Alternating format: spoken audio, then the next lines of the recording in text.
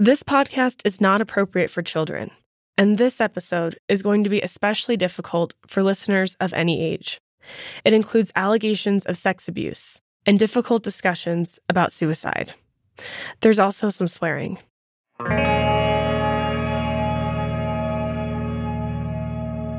Lauren Alexander remembers feeling stoked. It was equine therapy day. She and the other girls at Integrity House would get to go outside and spend time with horses.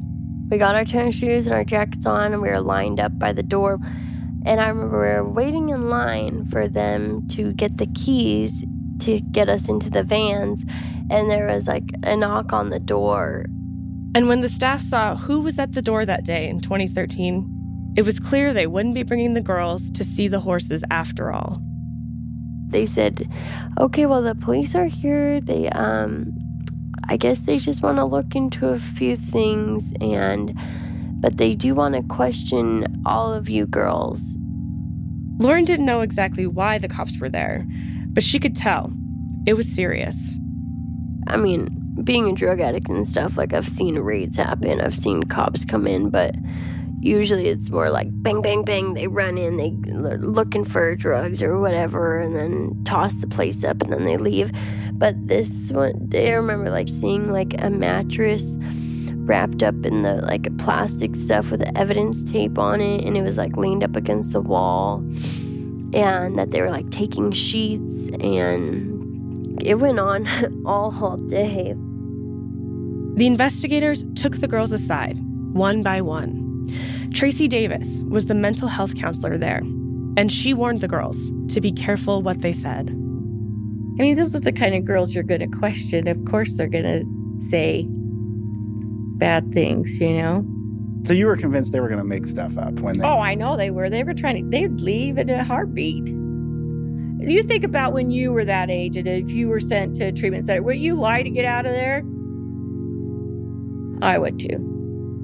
You know, be honest, you guys. That's what they said. And then, like, once the door was shut and once we were all waiting to actually, like, talk to the cops, they were like, you know, just be careful about what you say. Cops take things the wrong way. And you don't want to accidentally say the wrong thing. Like, they were just trying to make it off like they were being nice, but really it was like, watch what the fuck you say, you guys, because if you guys say something wrong, there will be consequences. Lauren didn't want to deal with any consequences, so she says she didn't say anything to the cops. But other girls did.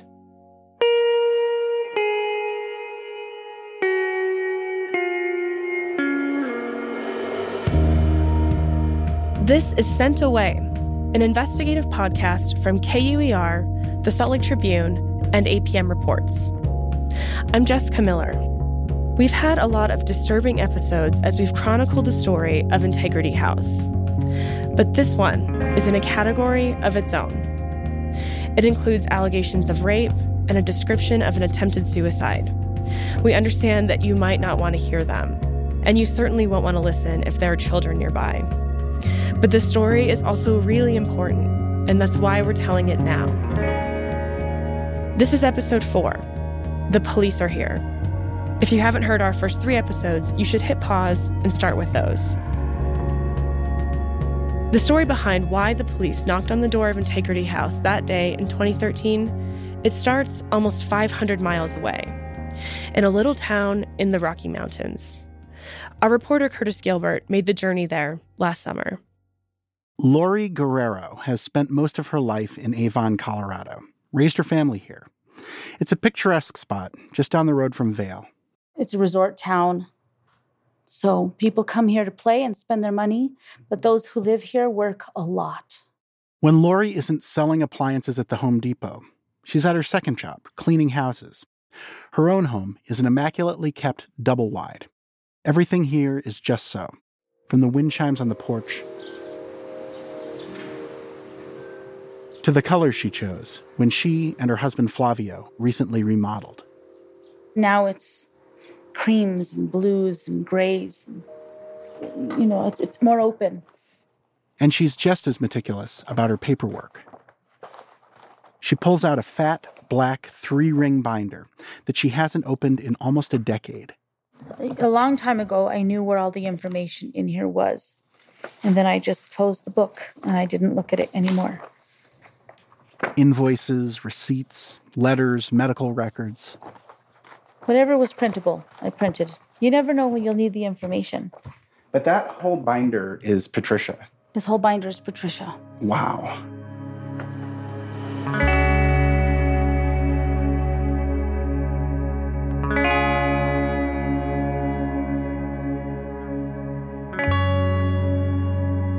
Patricia is Lori's youngest daughter. And for most of her childhood, she was a pretty easy kid. She was smart. I mean, she had got great grades in school. Everybody loved to have her in class. Everybody loved to have her visit their home. She was so happy and quiet, and she's just not a troublemaker. She was just a good little girl. And at what age did she start to sort of exhibit signs that she was experiencing depression? 16. It got so bad, Patricia tried to run away from home. She spent time in a psych ward. And when she got out, the week before Christmas, her depression was worse than ever. And we got home and they told me, hide all your sharps. Okay, that was new to me. No closed doors. She went to the bathroom and closed the door, and I talked to her and I told her, you can't close the door. And a little bit later, she still hadn't come out. And so I thought, oh my God, she's going to hate me, but I have to open this door. And there she was. And I was holding her up. And I knocked on the window in the bathroom because my husband was shoveling snow.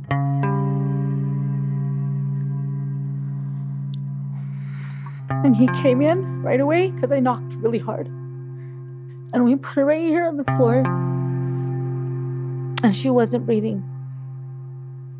And so I started CPR, and Flavia tried to call 911. But he's not good at that. So he just started screaming into the phone, my daughter's dead. She hung herself.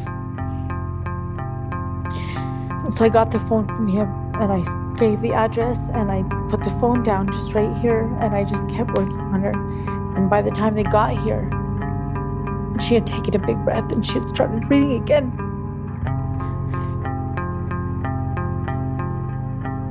They took Patricia to the ICU, and she survived. But Lori was terrified it would happen again. Her home didn't feel safe anymore. So I didn't know what to do. I was at work. I was at Home Depot, and they just let me kind of take over the office and make calls. And I was on the internet just looking for girls' homes or therapy, or I didn't even know how to word it. And I found a few of them. And Integrity House, they were so caring on the phone. They were the ones who were like, let us do this for you. You just answer the questions. And so we went with it. Lori took out a loan for $8,500. It was enough to cover a couple months' tuition at Integrity House.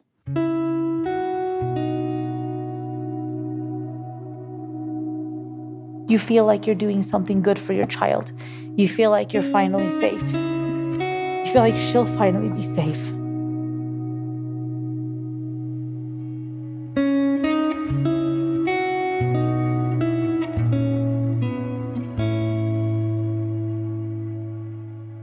It was an emergency. Lori never even got a chance to see the place before she sent her daughter there. She just had to trust them. Lori would get reports from Integrity House, recapping Patricia's week. Most of the time, they'd say things like, Patricia appeared to have a good day.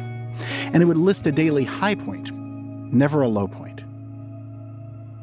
And so we're thinking, it's okay, except that that's just what I'm reading.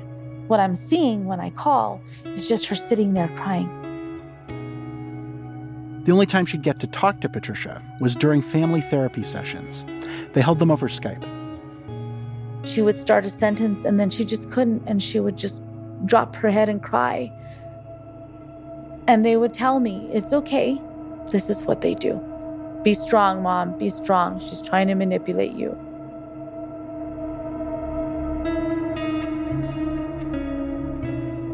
In Lori's binder, there's an email she received from Integrity House. It appears to be a follow-up after one of those tearful Skype sessions. The email says lots of girls have a hard time when they first get to Integrity House. And then there's this line. I tell the girls that all programs have their problems, but what they need to understand is that the problem is them. Does this look like something that you probably wrote? Probably. That's Tracy Davis again. She was Patricia's mental health counselor at Integrity House. Tracy had just gotten her counseling license 1 year earlier. It's since been revoked for unprofessional conduct, not related to this. But that thing, the problem is you, that was something she took not from any formal psychological training, but from her own upbringing. I have 6 siblings. And I remember my mom looking at me. When everyone in the house is mad at you, you're the one with the problem. So figure it out. So for your parents to send you away to one of these places, you pretty much pissed off everybody around you.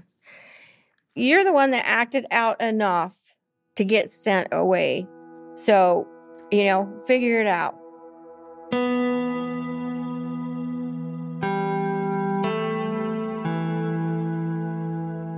Because when I read that, I was like, well, that reads as kind of harsh, like the problem is you.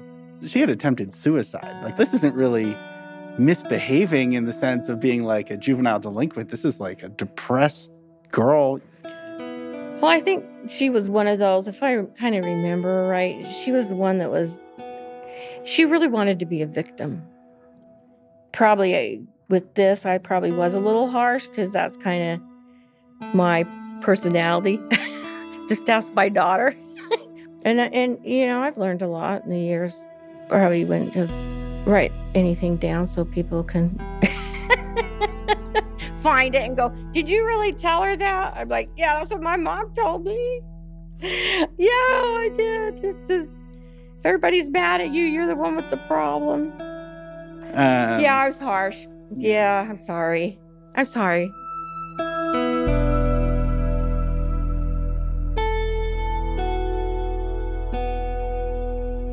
The email closed by saying Patricia was in a safe place.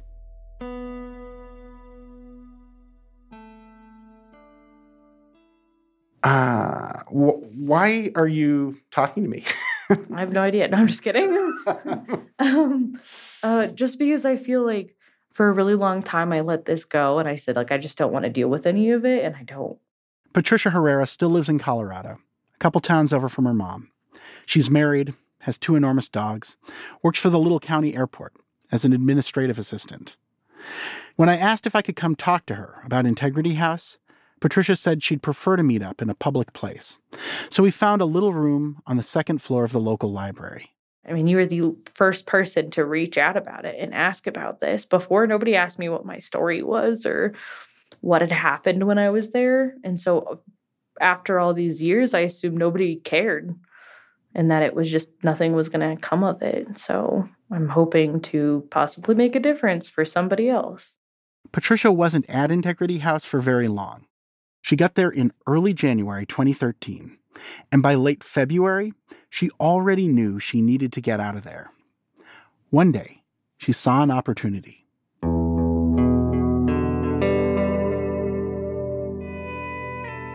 We were deep cleaning the house. Integrity House was very big on cleaning, especially on Saturdays. If even a hair was left in the sink, the girls would have to write essays about it. And so I'm sitting here in this tiny little corner bathroom, cleaning the walls with bleach, and it just suffocating me, making my eyes burn. And I feel sick to my stomach. And so we asked one of the staff members if we could open a window. So she had to put the code in to open the window. Then that was when we were like, duh. The staffer walked away. Patricia and another girl were suddenly alone together. And the window was right there. We were in the room, and she said, like, I really don't want to be here. And I said, neither do I. And so I popped the screen out of the window. There weren't alarms on the screens. Haha. So we jumped out the window and ran away.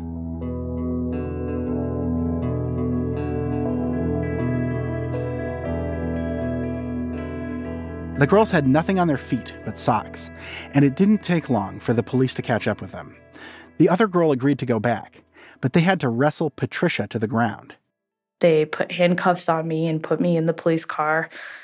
And then they came and told me, like, we're going to take you back to Integrity House. And I kept telling them I can't go back there. You cannot make me go back there. And they didn't. They took her to juvenile detention for resisting arrest. And I actually was like, thank you. That's fine. Patricia never went back to Integrity House. Her mom found her another treatment program in Utah, one Patricia liked way better. She had been gone from Integrity House for 3 months when, according to public records, she told authorities something she alleged happened to her there. She alleged that Daniel Taylor, the man who founded Integrity House, had raped her 3 times.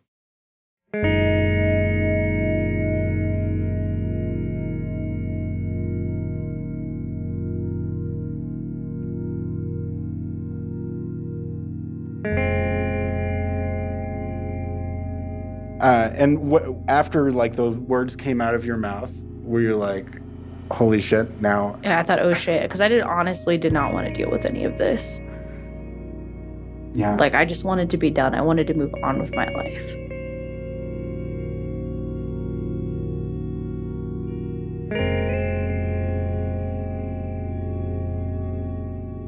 Her allegations would be a pivotal moment in the story of Integrity House, and they would change the course of many people's lives. But not in the way you might expect. More on that in a moment. Police in Cedar City arrested 2 staff members of a residential treatment facility after allegations of sexual assault at Integrity House surfaced in late May. The cops arrested Daniel Taylor, along with one of his employees, who allegedly used excessive force at Integrity House. Daniel denied all the allegations. He told us he doesn't even know if he ever met Patricia. At that time, in 2013, he says he'd stepped away from day-to-day operations. He still worked for the company, but his brother Hiram had taken over as program director. Still, Daniel says he was afraid of what might happen to him. I knew that I didn't do it, and so therefore I didn't see a whole lot coming out of it, but just the thought of it, the allegations, the what could happen. You always, in a situation like that, you always think of the worst. And I thought of the worst.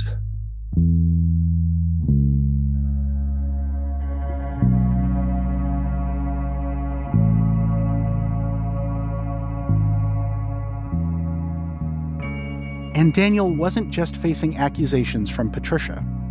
When police raided Integrity House, they heard allegations from other girls. One of them we'll call Sarah. All of a sudden, these people were coming and they're asking questions to all the girls. I felt like I had nothing to do with it. Sarah isn't her real name.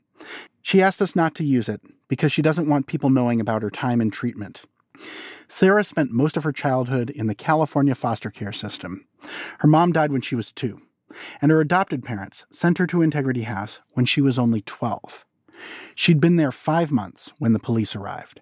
And then they pull me up and they're like, oh, we're getting reports that you are being, like, abused or, like, touched by some of the staff here. And I was like, well, who said that? Because probably with other girls, but I'm not going through that. But I wouldn't doubt if another girl was, maybe you have the wrong person. After the initial round of questions, Sarah says the cops took some of the girls off-site to be interviewed again. I was like, why am I here? And they're like, well, there's reports that so-and-so did this to you. And I was like, oh, well.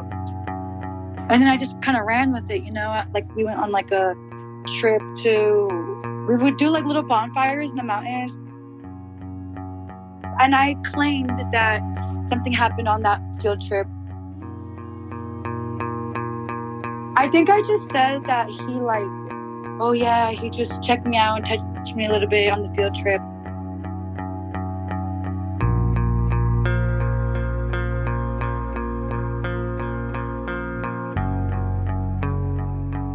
Daniel was charged with sex crimes against Sarah, Patricia, and one other girl we weren't able to identify. That resident claimed Daniel had sexually assaulted her in a car while he was taking her to Integrity House, one of those transports we talked about in episode 2. But about a year later, the case started to fall apart. One big reason, Sarah admitted she'd made her story up. I told my therapist, I told my family, I said that some of the things I said were not true or a little fabricated, just to help the other girls kind of like solidify their situation a little more. They wanted to get out of there, and I was like, whatever, like if you're gonna get out of here, I might as well just like, I don't know, help you. But I was 12, like I was very immature, not thinking about how my actions could affect other people. Like I was a very big mistake, and I think about it all the time and how much I regret that, because that could have really ruined somebody's life.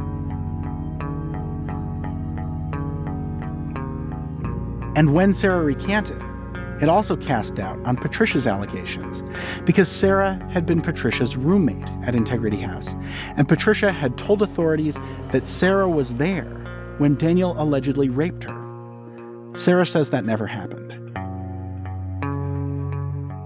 Never in my life did I see anything like that happen. You know, nothing. There was nothing. I didn't witness anything at all. He never came into your bedroom that you recall? No. And if he did, you know, there was like staff there and other peers. Like it was never by myself or unannounced or at a weird late time. And, you know, at least with me, personally.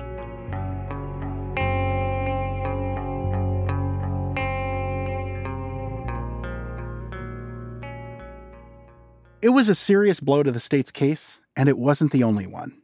Months after they arrested Daniel, authorities learned another fact that cast doubt on the charges. Daniel Taylor is blind. Scott Burns is an attorney. He recently represented Daniel in a lawsuit related to all of this.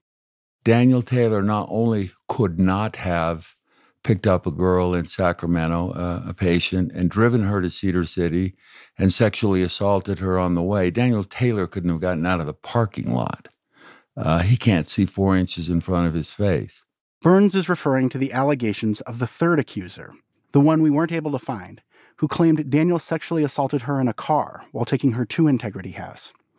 Daniel told us he didn't remember the girl's name, but he said he did remember the transport, and there were 2 other staffers there with him.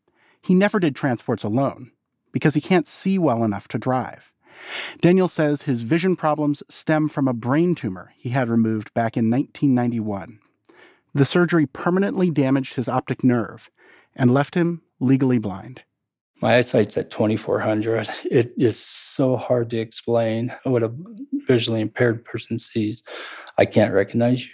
I can see the difference in you're wearing a white shirt because you're on the couch, but your pants kind of blend in, and I just hear your voice, and so that's why I'm looking at you. Now, when did you stop driving? When I was probably... I lost my eyesight at 21. But we know that Daniel drove a car at least once after that. We went through all the records we could find on him at the local courthouse, and there was a traffic ticket in there. Daniel was behind the wheel, and it was 5 years after his surgery. I tried once. How'd that go? Didn't go. You got in an accident. Yeah, very quick. He blew through a stop sign and collided with a truck. An officer cited him for driving on a suspended license. Why did you think you could do that? I don't know. It was very dumb. It was a one-time thing? You weren't driving regularly to get to work? Or how would you get... No. There's no way possible. No way possible. But so you have not driven since then? No. And then there's this. The first time we met Daniel, David Fox and I were driving on that steep gravel road, climbing up the side of Cedar Mountain. The destination is on your left. We pulled up to his house. Somebody's up front. And we saw a guy in the yard in a patch of snow, operating a four-wheeler. Wait. Stand driving the quad. As we walked up, our shoes crunching through the snow. Hey there. Hey, what's up? Hi, my name's Curtis Gilbert. Daniel cut the engine, and he told us his daughter had just gotten the thing stuck in the snow. Right where you're standing is where she was stuck at. He said he was just trying to get it unstuck. There's no doubt that Daniel's vision is extremely impaired. The font on his phone is enormous, and he holds it right up to his face when he reads it.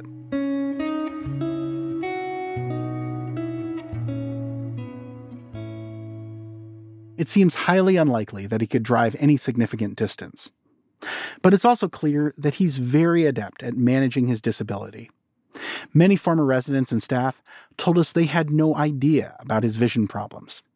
And the lead detective who worked on Daniel's case later testified that he didn't either, until pretty late in his investigation.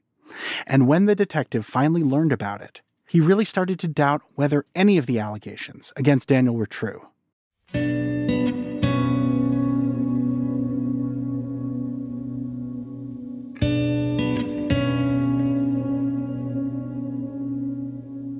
How do you learn that the charges against Daniel Taylor are dropped? I Googled it. And it said that some of the, I don't know if it said multiple girls or one girl was untruthful, and then the other ones are mentally unfit. And my automatic assumption was that I was one of the mentally unfit people. And that's why nothing ever came of it.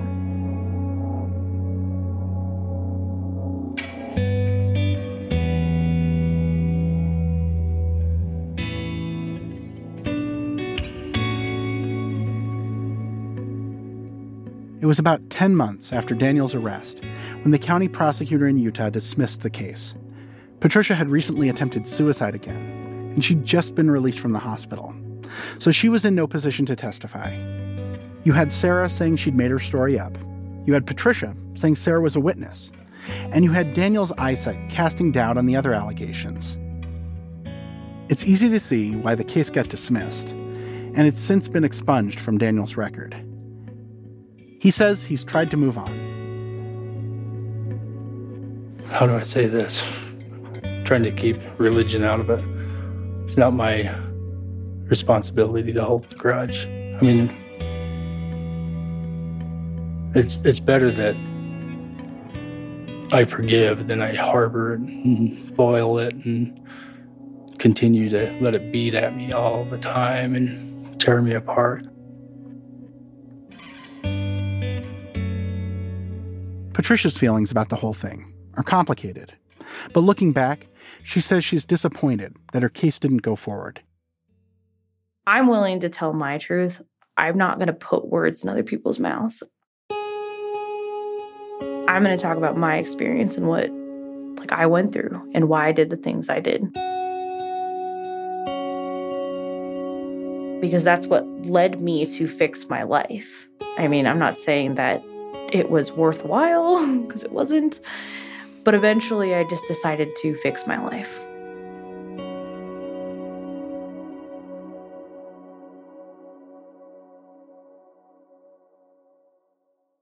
Hi, my name's Larry Duttmer, college counselor at the Vail Valley at Edwards campus, and it is my honor to read the names of graduates from our campus for this academic year. For the Bachelor of Applied Science degree in Leadership and Management, Randall Cohen, Ashley Dwight, Alma Garola, Patricia Herrera, and Samantha Klein. For the Bachelor of Arts degree in Elementary... In 2020, 7 years after she left Integrity House, Patricia became the first person in her family to graduate college. The pandemic had just begun, and so the ceremony was a virtual one. And the school chose Patricia as the class speaker. She didn't go into all the details, but she used the platform to talk about her experience with depression. I hope that my story will reduce the stigma of battling mental health issues and inspire others to overcome adversity. At one point in my life, I would have never told my story out loud. Life is long and it is hard, but it is beautiful and it is worth every moment of hardship. and I'm looking forward to what life brings me next.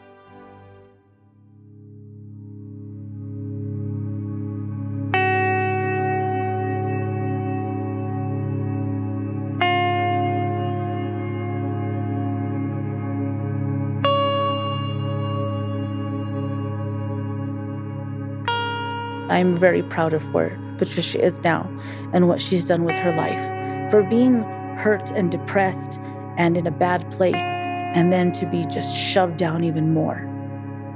And for her to come back all this way and be where she's at now is incredible.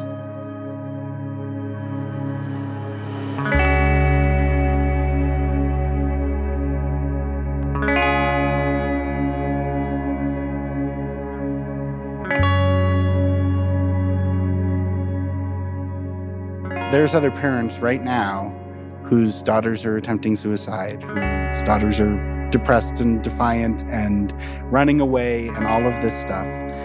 What advice would you give? Like, what have you learned? I've learned that the more I learn, the less I know.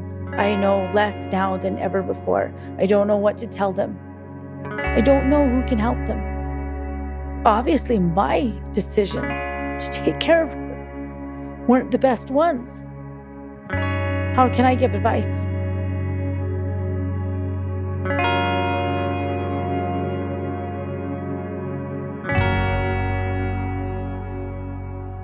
Daniel Taylor went free, but that's not the end of the story. The police investigation that Patricia sparked with her allegations uncovered lots of other troubling stuff about Integrity House.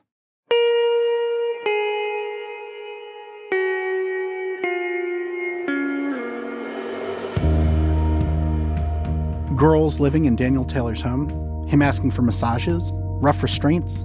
One employee even told the cops Daniel had restrained her once as some kind of weird test. He'd later admit that was true. The cops heard about all of it. And the government already knew a resident had died on a field trip years earlier. It had also received complaints from staff about the way the place was run. We don't know how much information the police shared with the state, but we do know that Utah regulators allowed Integrity House to stay open. They didn't even try to shut it down. What happened instead? And I've already spoken to the police about all of this stuff, but I end up blacking out completely and punching her in the head a few times.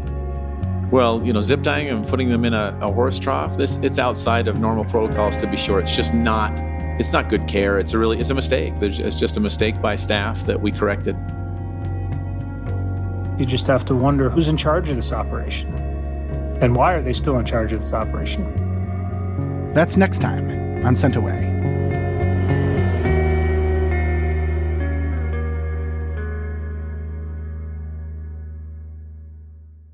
If you or someone you know needs help, contact the National Suicide Prevention Lifeline at 1-800-273-8255. That's 1-800-273-8255.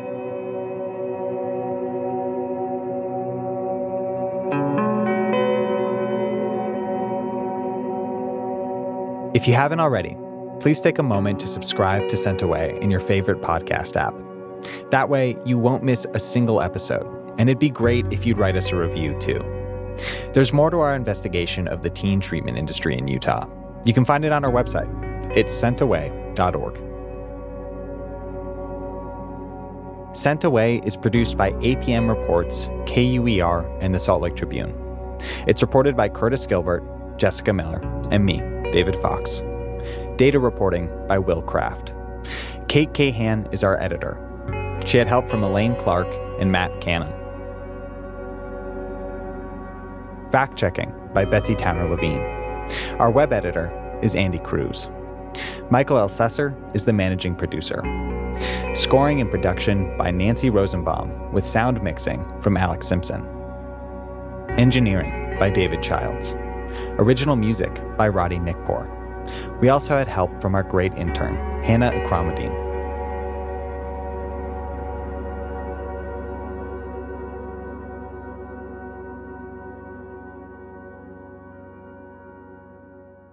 Support for Sent Away was provided by Arnold Ventures, the Corporation for Public Broadcasting, and the Holly Hawk Foundation.